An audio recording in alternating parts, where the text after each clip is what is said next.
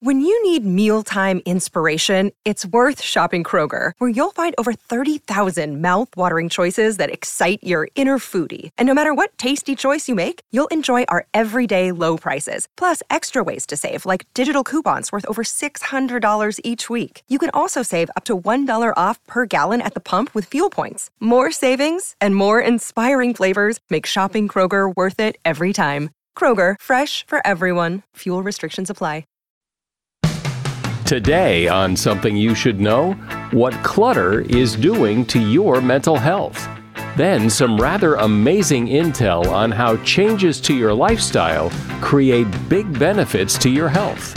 For the last 40 some odd years, I've conducted research showing what a powerful difference changes in diet and lifestyle can make. And so to reduce these lifestyle changes to their essence, it's eat well, move more, stress less, love more. That's it. And the more diseases we study, the more evidence we have to show how powerful these changes can make. Also, some foods in your kitchen that will last a lot longer than you think. And how to make numbers come alive, because the human brain doesn't grasp them very well. Our brains are wired so that we can only hold about 7 pieces of information. And there's a reason that phone numbers were 7 digits. It was a very conscious decision, because if there had been one more, we would have been in lots of trouble. All this today on Something You Should Know. If you have to hire someone, what's the best way? Referrals? Well, maybe that could work. But just because somebody knows somebody who knows you doesn't necessarily mean they're qualified. Or you could pull out that file of random resumes that came in during the last 6 months. Maybe there's somebody in there. Maybe. Now, if you're hiring, you need Indeed. Indeed is your matching and hiring platform with over 350 million global monthly visitors, according to Indeed data, and a matching engine that helps you find quality candidates fast. As a business owner, I've found that hiring the right people, well, there's just nothing more important. Don't leave it to chance or a referral or a random resume. Use Indeed. In the minute I've been talking to you, 23 hires were made on Indeed, according to Indeed data worldwide. Indeed's matching engine is constantly learning from your preferences. So the more you use Indeed, the better it gets. And listeners of this show will get a $75 sponsored job credit to get your jobs more visibility at Indeed.com/something. Just go to Indeed.com/something right now and support this show by saying you heard about Indeed on Something You Should Know. Indeed.com/something. Terms and conditions apply. Need to hire? Oh, you need Indeed. Something you should know. Fascinating intel, the world's top experts, and practical advice you can use in your life. Today, Something You Should Know with Mike Carruthers. Hi there. Welcome to Something You Should Know. If you're still looking for a New Year's resolution to set and to keep, I have a good suggestion, and that is to tackle the clutter. This is something I can attest to personally. Clutter causes stress, and sometimes people don't realize it until after they clean up the clutter, and then they feel this sense of calm and tranquility. Clutter bombards the brain, and it makes it more difficult to relax or to focus on anything else.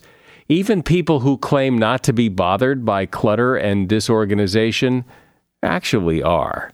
This is according to the National Association of Professional Organizers. If you get rid of clutter, and here is one of the real benefits of this. If you get rid of clutter, you can reduce housework by up to 40%. Also be aware that it's clutter, not the lack of space, that is the cause for most disorganization. Research proves that profits and productivity in a business decline as the clutter in the business increases. And the number one clutter problem is paper. Clutter takes a long time to build up, so it will likely take a long time to clear out. But the benefits are great if you take the time to do it. And that is something you should know. When it comes to your health, you know what to do. You're supposed to eat right, exercise more, get enough sleep. You know the things that you're supposed to do to be healthy. But what isn't so clear is how much of it do you have to do to really make a difference? How healthy do you have to be to have a significant impact? Can changing your lifestyle actually fight or even reverse illness and disease, or does it just keep it from getting worse? This is something Dean Ornish has been researching and working with real patients for a long time on. Dean Ornish is highly regarded as the father of lifestyle medicine, and he has shown that making lifestyle changes can actually reverse illness and make you healthier. He has a book out called Undo It: How Simple Lifestyle Changes Can Reverse Most Chronic Diseases. Hi, Dean. Welcome. Hey, Michael. It's good to be here. So this idea that we can undo damage, we can undo disease and illness that we already have by making changes in lifestyle rather than just, going to the doctor and getting a pill.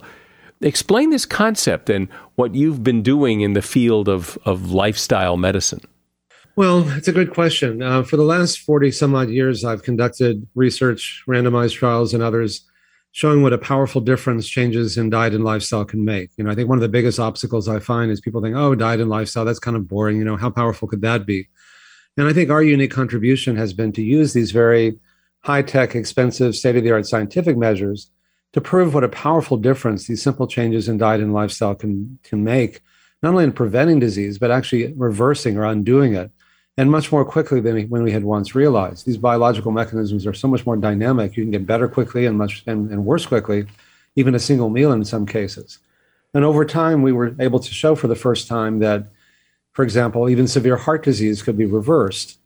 Well, I think that's surprising to a lot of people that lifestyle changes can reverse heart disease. It seems like once you have heart disease, you have heart disease. At the time we began doing these studies, it was thought that once you had heart disease, it could only get worse. Maybe you could slow down the rate at which it got worse, but that was about the best you can hope for. We were able to show for the first time that you could actually get better and better. Within a month, the blood flow to the heart improved. The chest pain went away in most people. The ability of the heart to pump blood increased. After a year, even severely blocked coronary arteries became less clogged. After 5 years, even more improvement than after 1 year. We then found these same lifestyle changes could reverse a wide variety of the most common and costly chronic diseases. We found we could reverse high blood pressure, high cholesterol, type 2 diabetes in many cases. When people are diagnosed with these conditions and they say, doctor, how long do I have to take these drugs that you put me on to keep my blood pressure and my cholesterol and my blood sugar down? The doctor usually says forever. It's kind of like if you can imagine doctors busily mopping up the floor around the sink that's overflowing, but no one's turning off the faucet. How long do I have to mop up the floor? Like forever. Well, why don't we just turn off the faucet? And the faucet or the cause are really these lifestyle changes that we make. And so when you talk about lifestyle changes, I mean, that's a fairly generic-y term. Give me, for example, by doing things like what? Well, the program that we've developed and studied over the last 4 decades has 4 main components. It's a whole foods, plant-based diet that's mostly fruits, vegetables, whole grains, legumes, soy products, as close as possible as they occur in nature, that are naturally low in both fat and sugar and refined carbs. Moderate exercise, some kind of aerobic exercise. Generally, if you like it, you'll do it. So pick something you like, along with a little bit of strength training and stretching. Meditation and other stress management techniques to control stress. And social support, the time we spend with our friends and family. And so to reduce these lifestyle changes to their essence, it's eat well, move more, stress less, love more. That's it. And the more diseases we study, the more evidence we have to show how powerful these changes can make. In addition to reversing heart disease and diabetes and prostate cancer, we've also found we did the first randomized trial showing these same lifestyle changes could stop or reverse the progression of many men who have early stage prostate cancer in collaboration with the heads of urology at Sloan Kettering in New York and at UCSF. We did a study with Craig Venter, who was the first to decode the human genome, and found that when you change your lifestyle, it changes your genes, over 500 genes, and in fact, turning on the good genes that keep us healthy, turning off the bad genes that cause us to get sick. And we're now in the middle of the first randomized trial to see if we can stop or reverse the progression of men and women who have early stage Alzheimer's disease. Well, I find it's interesting when you look at the diseases you're talking about, heart disease, obesity, high blood pressure, cholesterol, diabetes. They all have very specific and very different medical treatments once you get them. But what you're saying is that on a lifestyle level, you treat them all the same with the same lifestyle changes. So it radically simplifies what we tell people. It's not like there's one diet for, this disease and this one for another. It's really the same for all of them. And so it just radically simplifies and makes it easy for people to understand. And it also helps to explain why you often find the same person will have, what are called comorbidities. They'll have high blood pressure, high cholesterol, type 2 diabetes, be overweight, have heart disease, and so on, because it's really the same disease, just manifesting in all these different ways. So one of the concerns I think people have is when you talk about simple lifestyle changes, it's that word simple, because, I've known you for decades and, I've tried your diet. I cook many things out of your first book, but your diet is not simple. If you're a pretty standard meat-eating kind of American, switching to your diet is not simple. It takes a lot of effort. And so I think people think, oh, this would be easy, and it's not, and then they give up. It's ounce of prevention, pound of cure. If you're trying to reverse a life-threatening condition, it takes big changes. They're not easy, but they're worth doing. And if you're otherwise healthy, if you're just trying to lose a few pounds or feel better or get your cholesterol or blood pressure or blood sugar down a few points, what matters most is your overall way of eating. If you indulge yourself one day, eat healthier the next. If you don't have time to exercise one day, do a little more the next. If you don't have time to meditate for an hour, do it for a minute. Whatever you do, in all of our studies, we found the more you change your lifestyle, the more you improve at any age, which is a very empowering realization. But if you're trying to reverse a life-threatening condition, that's why we were the first to prove in all these conditions that it could actually be reversed when people thought it was impossible, because it's hard. It's hard to make big changes in lifestyle. I would acknowledge that. But in some ways, paradoxically, it can be easier to make big changes in small ones. Medicare created a new benefit category to cover my program 11 years ago. And we've trained working with a company called ShareCare, we've been training hospitals and clinics and physician groups around the country. And they're not just in big cities like Los Angeles. They're in, Saline, Arkansas, or, South Bend, Indiana, or West Virginia, or places that are, very different ways of eating and living. And yet 96% of the people who enroll complete all of the 72 hours.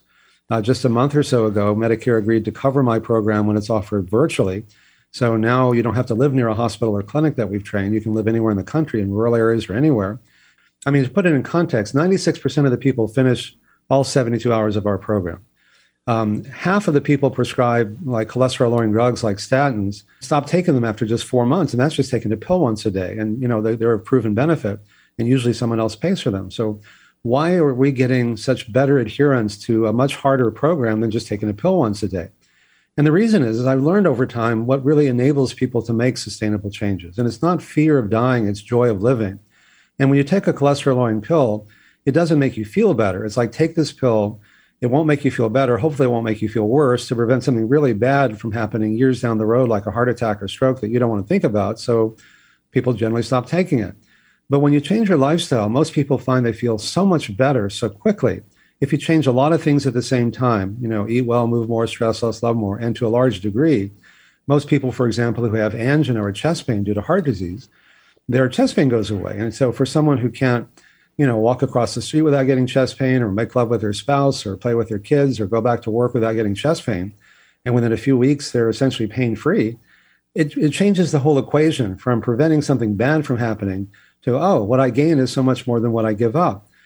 It seems, though, that you really have to separate the two groups of people. There are people who are seriously ill, life-threateningly ill, that if they don't make some changes, they could die, which, that's a pretty good motivator to make change, versus people who think, well, it'd be nice to drop 10, 20 pounds and live healthier and all that. That's different. And when you're facing a life-threatening illness, that fear, I think, is a really strong motivator to make really big changes. Well, there's some truth to that, but fear is only a sustainable motivator for about a month or two. I used to get into friendly discussions with Al Gore when An Inconvenient Truth came out, that if you try to scare people, if you tell them the whole world's going to melt down in 10 years, it's just so for a month or so, they'll, start driving smaller cars or get fluorescent lights or whatever, or LEDs, but it's hard to sustain fear because we all know we're going to die. It's just a question of when. the mortality rate is still, 100%. It's one per person, but we don't think about it most of the time because it's too scary. And so I've just found that, when someone has a heart attack, that denial breaks down, but it comes back after a month or two. So fear is not really a sustainable motivator. What really is sustainable is joy and pleasure and love and feeling good. And so when people go through my Reversing Heart Disease program that, not only Medicare is covering now, but most of the other major insurance companies, is we kind of take you by the hand. We give you the food that you need in the first few weeks to be able to make that transition. And because, again, these biological mechanisms are so dynamic, if you make these changes even for a few weeks, you begin to really notice from your own experience how much better you feel. And then the equation shifts from how can I, keep something bad from happening years down the road that I don't want to think about to, wow, when I do this, I feel good. When I do that, I don't feel so good. So let me do more of this and less of that. We're talking about lifestyle medicine, the idea that how you live and what you eat can not only keep you healthy, but even fight disease. And my guest is Dr. Dean Ornish. He's author of the book, Undo It, How Simple Lifestyle Changes Can Reverse Most Chronic Diseases. Seeking the truth never gets old. Introducing June's Journey, the free-to-play mobile game that will immerse you in a thrilling murder mystery. Join June Parker as she uncovers hidden objects and clues to solve her sister's death in a beautifully illustrated world set in the Roaring '20s. With new chapters added every week, the excitement never ends. Download June's Journey now on your Android or iOS device or play on PC through Facebook Games. If you're struggling to lose weight, you've probably heard about weight loss medications like Wegovy or Zepbound, and you might be wondering if they're right for you. Meet PlushCare, a leading telehealth provider with doctors who are there for you day and night to partner with you in your weight loss journey. If you qualify, they can safely prescribe you medication from the comfort of your own home.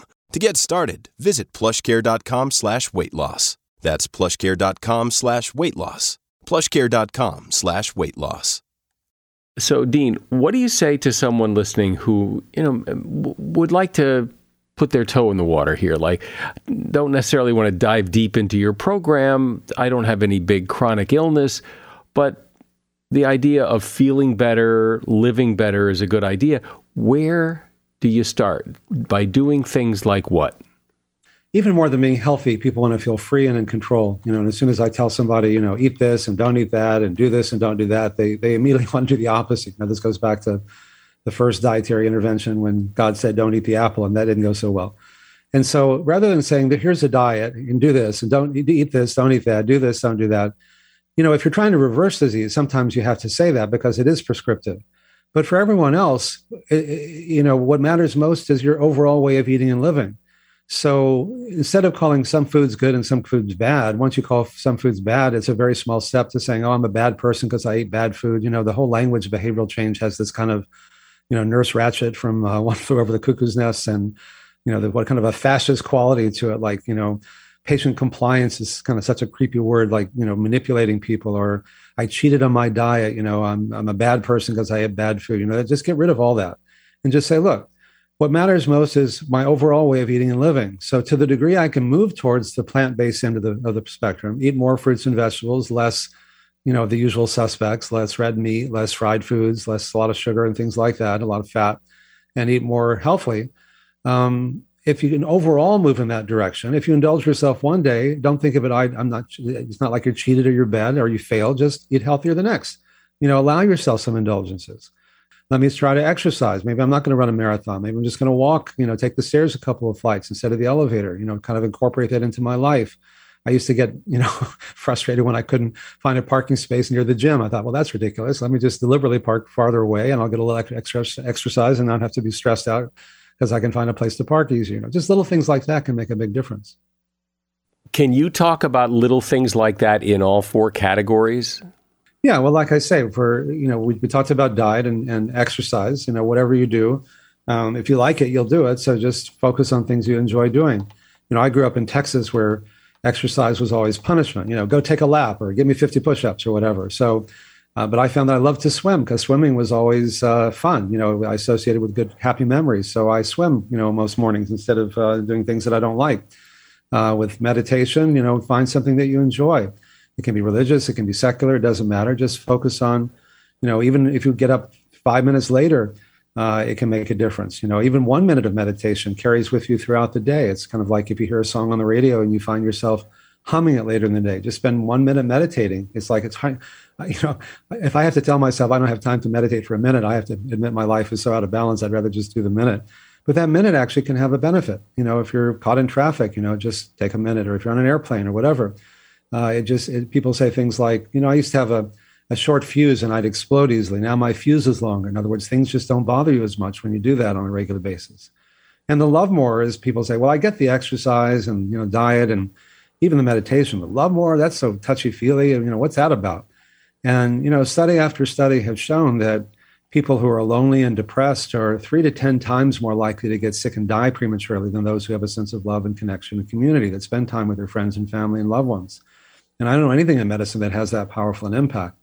One study that was done dripped coronavirus into, this is a less harmful version of coronavirus. I don't know how they got this to the Human Studies Committee. And another study they did, rhinovirus, the cause of the common cold, into healthy volunteers. 100% of them got infected, but not everyone who got infected got sick. And they found that those that had 6 or more visits or phone calls from a friend over a 2-week period compared to those who had 2 or fewer were 4 times less likely to develop the signs and symptoms of a cold, even though they were all infected. There was a study that just came out last month. They looked at 3,000 frontline healthcare workers in 6 countries that had extensive exposure to COVID-19 because they were taking care of people who had COVID-19. These are healthcare workers. And those following a healthy plant-based diet, like I recommend, were 73% less likely to develop moderate to severe illness, whereas those following a low-carb, high animal protein, Atkins-type diet, were nearly 4 times more likely to develop moderate to severe illness. And likewise, there was 600,000 participants from a Harvard study, King's College study, that also came out a few weeks ago, that those eating a healthful plant-based diet had a 41% decreased risk of moderate to severe disease. So the advice is basically to do more of these 4 things that you talk about. And the more you do, the better. And the less you do, the worse. Yeah, the more you do, the more you improve at any age. I thought incorrectly, as it turned out, that the younger people who had less severe disease, whatever disease we were looking at, would do better when they changed their lifestyle, but I was wrong. It wasn't how old they were, it wasn't how sick they were. The more they changed their diet and lifestyle, the more they improved, both in how they felt and in every way we could measure. And that's a really empowering realization because, you can do something about that. Even you can change your genes. So people often say, oh, I've just got bad genes, what can I do? Even when President Clinton has been on this program for many years. He's talked about this publicly, or I wouldn't mention it. But 12 years ago, when his bypasses clogged up, one of his cardiologists held a press conference on CNN and said, oh, it was all in his genes. His diet and lifestyle had nothing to do with it. And having been working with him since 1993, I knew it had everything to do with it. So I sent him a note saying, look, your genes are not your fate. Your genes are just a predisposition. And in fact, we've done studies now with Craig Venter, who was the first to decode the human genome, that over 500 genes were changed in just 3 months, turning on the good genes to keep us healthy, turning off the ones that cause these biological mechanisms that lead to all these different conditions, not only heart disease, but other things. And he's been doing it now for 12 years. He looks great. He's talked about how his heart disease is getting better and so on. It's like whatever your politics, when a former U.S. president, and certainly one known for eating unhealthily, is able to make these changes, I think that sets a good message for everyone. But the real issue, and the reason that I'm so passionate about this after 40 years or so of doing this work, is that it really empowers people. We're now, as I mentioned, in the middle of doing the first study to see if we can reverse early stage Alzheimer's. I think there's a good chance we might be able to slow or stop or reverse it. There are no drugs that can even stop it from getting worse. My mom died of Alzheimer's. I have one of the genes for it, so I'm at risk for it. And when you lose your memories, you lose everything. And so if we can show, and it's still a big if, but if we can show that these same lifestyle changes may stop or reverse the progression of early stage Alzheimer's, that'll give millions of people new hope and new choices. What could be better than that? So I love doing this work. For anyone listening to this, you don't have to take my word for it. Because these mechanisms are so dynamic, if you just try it for a few days and you really do the full version of this, you're likely, whether you're sick or not, to feel so much better.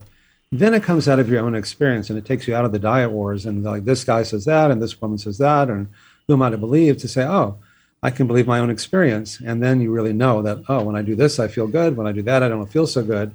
And so I'll do more of this and less of that. And then what I gain is so much more than what I give up. That's really what makes it sustainable. So it basically boils down to eat well, move more, stress less, love more. Do those things and do as much of those things as you can, and you'll feel better and hopefully live a good long time. Dr. Dean Ornish has been my guest, often referred to as the father of lifestyle medicine. His latest book is called Undo It: How Simple Lifestyle Changes Can Reverse Most Chronic Diseases. There's a link to that book and also a link to his website if you're interested in his program. I'll put that in the show notes as well. Thanks, Dean. Well, thanks so much. I'm really grateful to you. Another day is here, and you're ready for it. What to wear? Check. Breakfast, lunch, and dinner? Check. Planning for what's next and how to save for it? That's where Bank of America can help. For your financial to-dos, Bank of America has experts ready to help get you closer to your goals. Get started at one of our local financial centers or 24/7 in our mobile banking app. Find a location near you at bankofamerica.com/talktous. What would you like the power to do? Mobile banking requires downloading the app and is only available for select devices. Message and data rates may apply. Bank of America N.A., member FDIC. Families have a lot going on. Let Ollie help manage the mental load with new cognitive help supplements for everyone 4 and up, like delicious Lolly Focus Pops or Lolly Mellow Pops for kids. And for parents, try 3 new Brainy Chews to help you focus, chill out, or get energized. Find these cognitive health buddies for the whole fam at ollie.com. That's OLLY.com. These statements have not been evaluated by the Food and Drug Administration. This product is not intended to diagnose, treat, cure, or prevent any disease. Every day, you and I deal with numbers. When we shop, when we drive, when we do almost anything, numbers are involved somehow. Yet numbers are sometimes hard to grasp. They're hard to relate to. They're hard to get a handle on. As an example, if I told you that 1 million seconds is equal to 12 days, how long is 1 billion seconds? Take a guess. The answer is 32 years. And unless you knew that answer ahead of time, I suspect that answer surprises you, and if you did take a guess, your guess was probably nowhere near that. Because numbers are just kind of hard to get your head around. This is something Chip Heath has explored. Chip is a teacher at Stanford and co-author of a new book on how we relate to numbers called Making Numbers Count. Because numbers are part of our life and part of our experience, and we have to make them understandable. Hey, Chip, welcome to Something You Should Know. Thanks for being here. Thanks for having me. So in the past, you have written with your brother Dan, and you've spoken about making ideas sticky. And I always think of you as kind of an idea guy. So why tackle numbers this time? I teach MBA students and engineering students in my class at Stanford. And my advice to them about numbers was to stay away from them as much as possible, to simplify as much as possible, because numbers are hard to get across to people in a way that makes them stick. And eventually one student one year raised his hand and said, look, I'm an investment banker. All I deal with is numbers. And so if you can't help me with numbers, you can't help me with my work. And so I took that seriously as a challenge and started to talk about numbers and focus on numbers. And that day became bigger and bigger as a part of the course because we found more and more about what to do to make numbers stick. So explain, and maybe using an example would be very helpful here, how you make numbers stick. So one of the issues about the way that we interact with the environment is how much fresh water is there. And it turns out there are some numbers associated with that. 97.5% of the water in the world is salinated. Of the 2.5% that's fresh, 99% is actually tied up in ice caps or in frozen tundra. And the remaining 0.0025% is what we can consume as long as we don't pollute it somehow. Now, that's a set of numbers that's kind of difficult to wrap your mind around.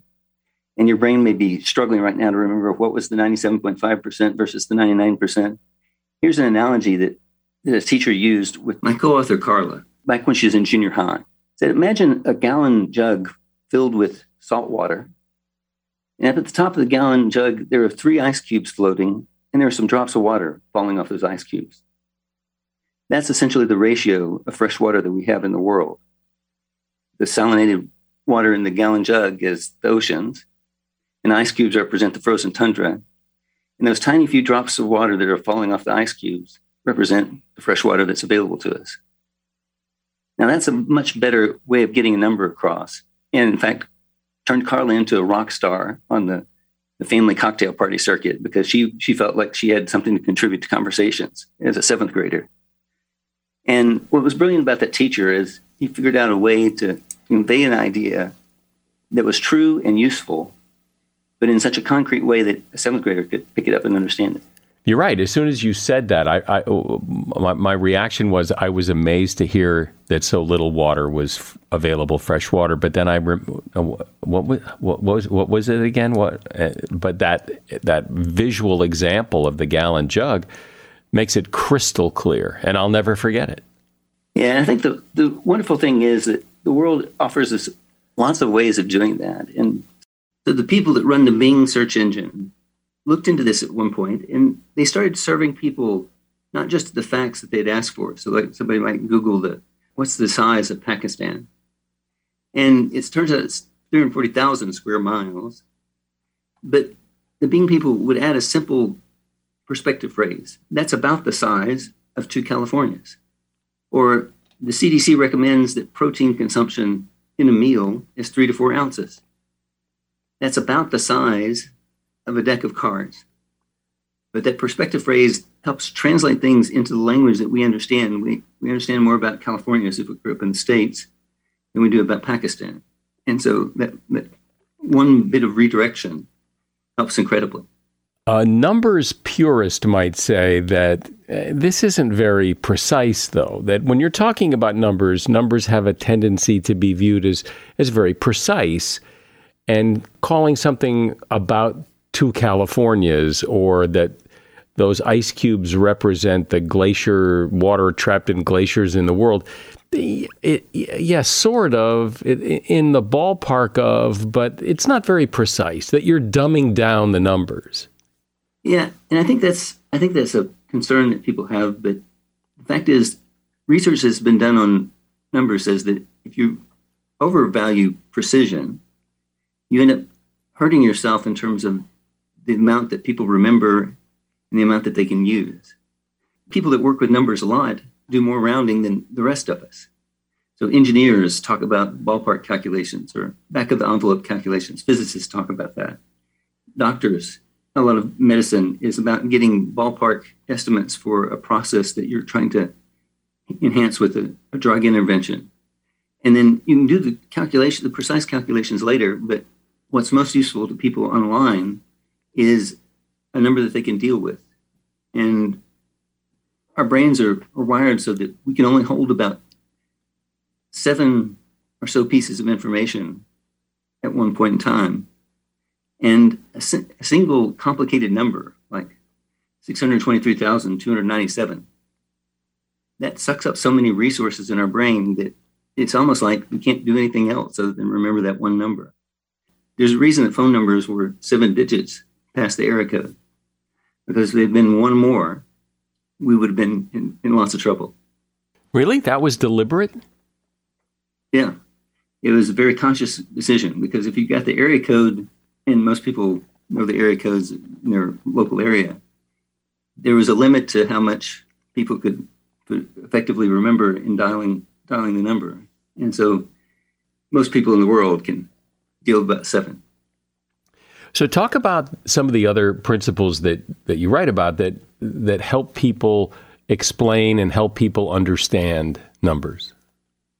Well, one principle is that our brains aren't very good at dealing with fractions or percentages. And so there's a funny example. The CEO of A&W Restaurants at one point was trying to fight McDonald's Quarter Pounder that was becoming a popular menu item in the fast food industry. And they said, we're going to do it better. We're going to get a 3rd pounder burger at the same price as McDonald's Quarter Pounder. Did consumers rejoice at getting a 1/3 pound of beef at the same price as a 1/4 pound at McDonald's? Now they complain that they've been ripped off because 3 is smaller than 4. And so a 1/3 pound burger has to be less valuable than a 1/4 pound burger. That's an extreme example, but all of us run into this when we hear statistics like about 40% of Americans would admit pre-COVID that they sometimes didn't wash their hands after using the bathroom. Now that's kind of disturbing. 40% sounds like a big number, but it's not something that would shock us. And yet one of my graduate students in an exercise said what that really means is that 2 of the last 5 people you shook hands with didn't wash their hands after using the bathroom. And all of a sudden that 2 out of 5 creates a picture in our mind. It's very tangible, and it kind of causes us to reach for the hand sanitizer. Well, it seems that people have always been somewhat numb to statistics. You know, when we hear that 80% of people do this or 20% of people don't do that, they're numbers, but they're not really people. You know what I mean? It's like it's not real. It's all very abstract. It's percentages, and it's hard to, I don't know, it's hard to take it seriously. And it's a problem when you're trying to make change in the world. So Kaiser Permanente came up with a new procedure for handling sepsis. It saves about 55% of the people that go through it. And it turns out if every U.S. hospital did this, we would save 149,000 lives a year. The question is that big? Is that small? Well, it's essentially the equivalent of saving every woman that's diagnosed with breast cancer and every man that's diagnosed with prostate cancer every year. And so those comparisons that I just brought in all of a sudden put you in a frame of mind that this is an important problem. And the 149,000 probably left you mildly interested, but not committed to tackling the problem in the way that the comparisons allow you to do.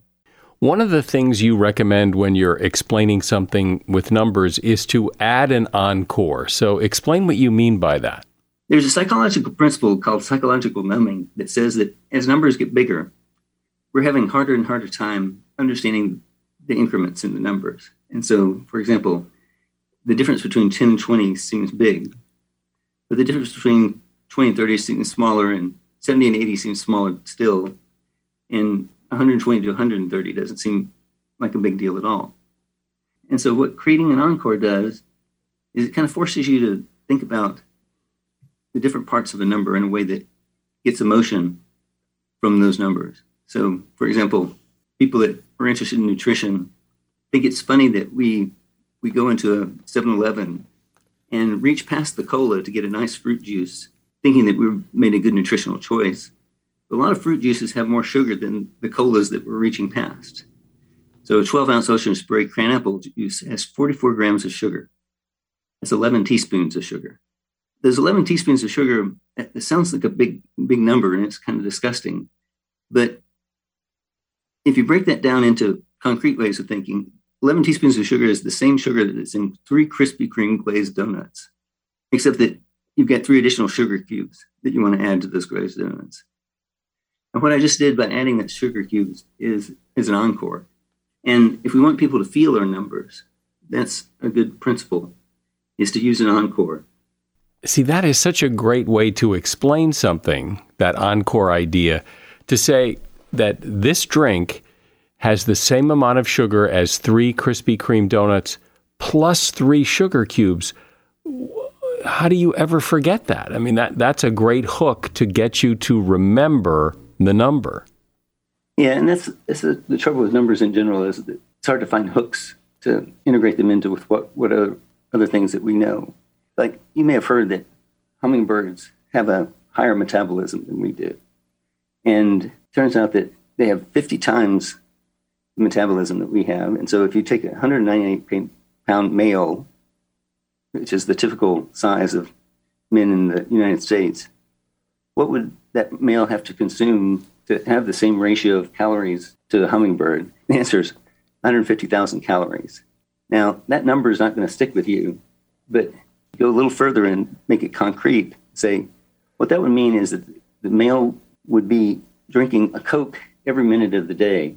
That's a stickier notion of how much the hummingbird is burning up by acrobatics that it's doing. Since you've really looked deeply into this, what are some of the numbers or some of the ways of explaining numbers that you discovered in your research that really floored you or that really shocked you, if any? For example, there's a term in manufacturing called Six Sigma. And if you reach Six Sigma quality, you've only got 3.4 defects for every million products that you make. And if you think about converting that into a process, what does that mean practically? Well, suppose that you're talking about baking cookies, and you bake 24 cookies a night, chocolate chip cookies, and they all turn out to be perfect. They're soft in the middle, they're caramelized, crunchy on the outside, with exactly the right number of chocolate chips per cookie. What Six Sigma quality means is that there would be 37 years of baking 2 batches of cookies a night before you bake a single cookie that's raw or burned or has too few chips. And once you start unpacking it that way, and you're thinking about the implications for this broader process, it's way more impressive to understand what the manufacturing people have accomplished. That's a useful strategy in terms of getting people to engage with numbers, is you've got a promise of understanding things that you couldn't have seen before. Well, one of the things you hear about numbers and statistics is that you can get them to say anything you want. You can stack the deck, so to speak, to make them support your argument. And so, numbers sound precise on one hand, but on another level, they're very manipulatable, right? Yeah, definitely. But I think what's useful is if you're able to put things into context, you're going to be in a much better position to work with them. So, for example, one of my friends in college was tuning into a debate that people were having at the time about the National Endowment for the Arts had funded some artists that were doing provocative things that not everybody was in love with. And my friend James would listen to the debate for a while and he'd say, you're right. You shouldn't have to fund NEA for doing these things that you were morally opposed to. So let me personally refund your money for the NEA. And he would hand them a quarter. And turned out he had done the calculation as an engineering student that if you take the average taxpayer burden in the United States, the typical taxpayer is paying about a quarter for the National Endowment for the Arts and all the work that they do to bring art to society. And somehow putting that in context clarifies the debate a little bit. We can still disagree about what the NEA is funding, but is this a major issue facing society when we're talking about a quarter per taxpayer? And I think that's the use of numbers, is that if you put things in perspective, you're going to make better decisions and have better conversations. Sometimes I think numbers are difficult to understand because of the units they're explained in. Because, for example, I don't have a lot of experience with light years or, milliseconds, or they're not part of my experience, so I don't relate to them. So when you explain things in those terms, they're hard to hold on to. So I think it's often hard to think about the numbers that we have in society and what those numbers mean. So, for example, milliseconds. What is a millisecond? So you take a second and divide it into 1,000 pieces. And that's kind of hard to process for our brains. But then when we hear that a batter has about 250 milliseconds to react to pitch and then has to execute the swing in another 200 milliseconds or so, that sounds fast, but we have no clue what it means. So imagine tapping and try to tap 4 times a second. That's about the rate of 4 times a second. What that statistic about milliseconds is saying is that a batter, in order to make a swing, has to take a look at the pitch and has about one of those claps to make a decision about whether to swing, has less than one of those claps to react and actually swing, and then the play is over. That's how fast the experience is. And suddenly, by doing the clapping, translating the 1,000 milliseconds into 250 milliseconds for 4 claps, we start to get a sense of how amazing hitting a baseball really is when you're in that batter box at a professional level. And I think that's a strategy that we ought to be taking for more of the numbers in our lives. If we can make them concrete. Well, and I also mentioned a few minutes ago about light years. You sometimes hear people explain things in light years, and that's one of those numbers that it means nothing to me. I don't even know what it is. Is a light year, are you trying to express time or distance or both? Or That's a number that really, I think, falls flat because it's so out of my experience. So you may have heard that the nearest solar system is 4.5 light years away. Here's a mapping that somebody came up with. Picture a quarter. Imagine that you had a solar system on that quarter, and put the quarter down at one goal of a soccer field, and then start walking and walk all the way down to the other end of the soccer field and put down another quarter on the goal of that soccer field. Those two quarters represent the distance of 4.5 light years, and everything else is empty space. And so if you want a picture of how big is space, that's the nearest solar system. It just blows my mind to think about the quarter sitting on one goal and the quarter sitting on the other goal, and all the emptiness that's in between those things. It makes the challenge of space travel much more compelling, much more daunting. Well, I think it's safe to say that, at least for me anyway, you have breathed life into numbers. That, numbers are not my favorite thing, but I like the way that you explain them because then they do come alive. They are more real, and it's fun to listen to. Chip Heath has been my guest. He is a teacher at Stanford, and he is co-author of a new book about numbers called Making Numbers Count. And you'll find a link to his book in the show notes. Thank you, Chip. Appreciate you being here. Some foods will last a lot longer than you probably think. The use-by and sell-by dates can actually be misleading. For example, peanut butter will last 6 months once it's been opened and kept in the refrigerator. Yogurt is still good 10 days after the sell-by date. Eggs last 3 to 5 weeks past the sell-by date. For cottage cheese, you can keep it 1 to 2 weeks past the sell-by date. And breakfast cereals are fine for 2 to 3 months after they've been opened. Now, supposedly honey will last forever, but we won't really be sure because forever never comes. And that is something you should know. Reviews really help us. Those nice 5-star reviews people leave, they do more than just make me feel good and stroke my ego. They actually help us. They help us in the rankings. They help us get noticed, and they are appreciated. So please leave us a review on Apple Podcasts or wherever you listen and can leave a review. I'm Mike Carruthers. Thanks for listening today to Something You Should Know. The Bigger Pockets portfolio of podcasts are worthy of your investment. We're having a real conversation as real estate investors. New episodes available every day. It's important to buy where it makes money and not necessarily where you want to travel to. Bigger Pockets, On the Market, Rookie Real Estate, or Money Podcast. The purpose of flipping is to create more cash so then you can reinvest into other types of properties. The Bigger Pockets Podcast on YouTube or wherever you listen.